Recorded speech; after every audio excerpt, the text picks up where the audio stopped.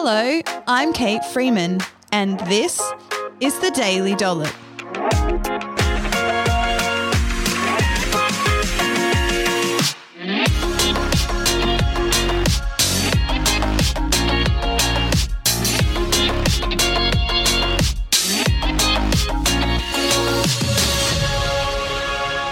On this episode of the Daily Dollop, I'm chatting through what I eat in a day and go deep into the details of my life and why I choose the foods that I do.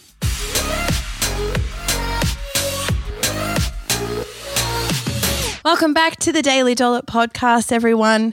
My name's Kate Freeman and I'm a mum of 2 kids, 11 and 12. I'm a wife. I'm a registered nutritionist and I'm the founder of the Healthy Eating Hub and the Healthy Eating Clinic and run these 2 businesses. I'm telling you all of these things as these are my main life roles that all influence the way that I eat and the routines and structure of my day. Because over this series, and this is part 2, I'm going to just deep dive into the details of my life and my day on a plate. So you heard me chat in the previous episode, just giving the context of my life and what I and how what I eat in a day is affected by this context. And so I just want to remind you again that you shouldn't be comparing what you eat in a day to what I eat in a day. I really want you to focus in on the principles of nutrition that I apply, which I'll obviously go through. But in this episode in particular, I'm going to go into the detail of the meals and snacks and how my day flows and what I eat and things like that, and just talk you through the different sort of meals and snacks and how they pop up for me. And in the next episode, I'll go more deep into nutrition. And so I want you to remember that at the end of the day, the context of my food choices is that I want to maintain my weight. I want to feel healthy and obviously not be sick and I want to be functioning well. And I want to enjoy what I'm eating. And that's my context. They're my goals. And so if your goals are different to mine, then what I'm eating obviously might not suit you. And in fact, even if your goals are the same as mine, you still might need to eat differently. So take the principles and apply it. You don't have to eat like me. Okay, so the start of my day, I did mention in the previous episode that I'm not good with routines. I do have a basic one though, I realized as I typed this up. It just feels like I don't. Sometimes my life feels chaotic in my head, but I think that's just my brain. It's just so many things going on inside my head. So around 6 to 6:30 a.m., I'll have a coffee and I wake up to this coffee. My husband makes it for me. It's a double shot latte on full cream milk. I actually buy this delicious milk called Country Valley Milk, which is from a farm in Camden Valley in Picton, which is just south of Sydney. So it's about 2.5 hours from Canberra. And they believe in local produce so much that they only supply sort of within that 2.5, 3 hour radius around their farm. Anyway, it's deliciously yummy milk. So I have my coffee on that. It's got 1 sugar in it. And yeah, my husband has done that for a very, very long time, wakes me up with coffee. It's just a beautiful thing. It's a lovely little thing we've got going on.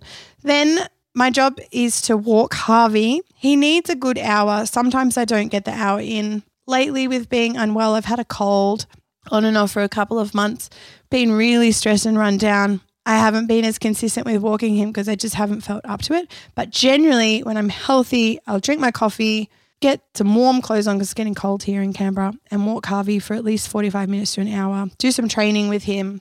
And then I'm back in getting ready for the day, and then I need to drop kids at bus stops around 7:30 in the morning, and then I chuff off to work.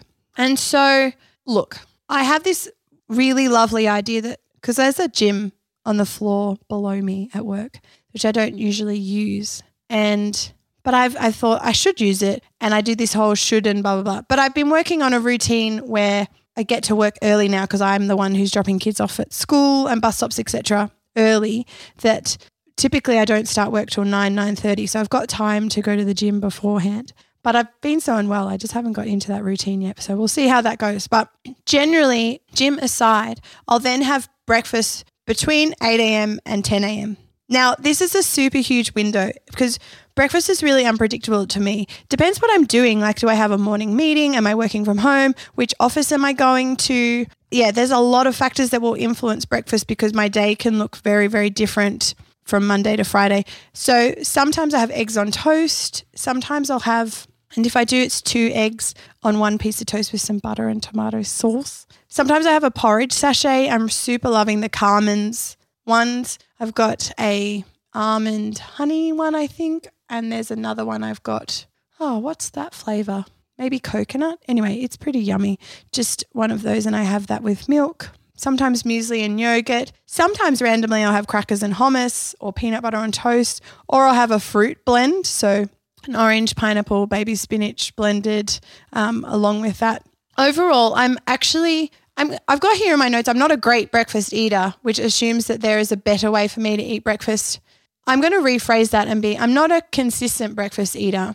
One, because my day changes so erratically and I could be anywhere for breakfast. But I've struggled on and off with anxiety the last few years. I never used to get it when I was younger, but that has really affected the way I eat breakfast because for a very long time I woke up anxious and feeling very unwell, like low appetite.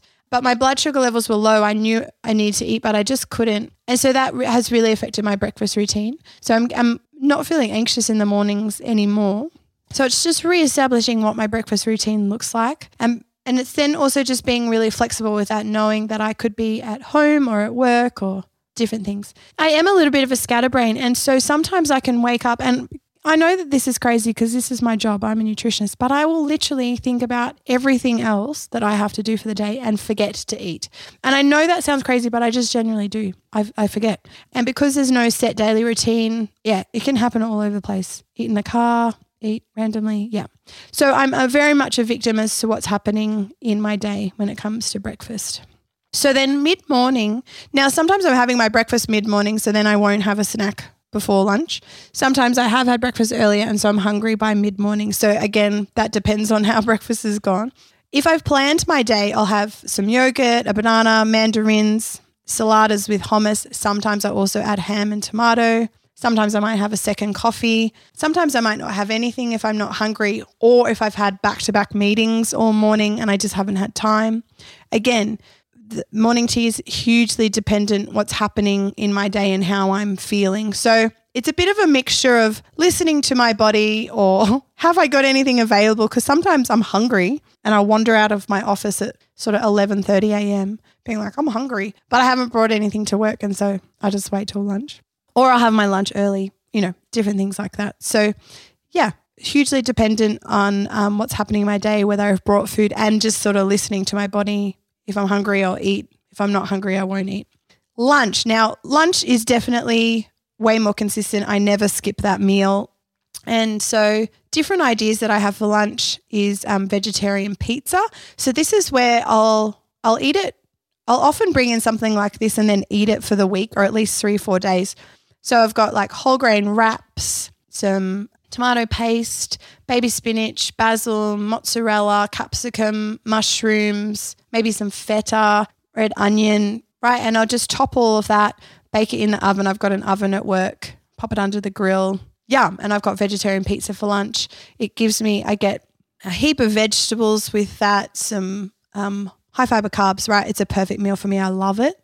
A very common one that I eat is pasta with pre-chopped salad, so from the supermarket, aioli, and then with either sort of some shredded up barbecue chicken, or I'm really loving the tinned tuna in basil-infused olive oil. Oh, so yummy. So I'll just cook the pasta. Often I cook it at work because I've got a stovetop and saucepans and stuff, and we get an hour break for lunch, and I always break for lunch. So I do, cook the pasta, toss through the chicken or tuna and the salad, drizzle with aioli. That's a super common meal that I would have, and I find that that's a really large plate of food. It's really filling, and I enjoy eating that. It's easy for me to prep.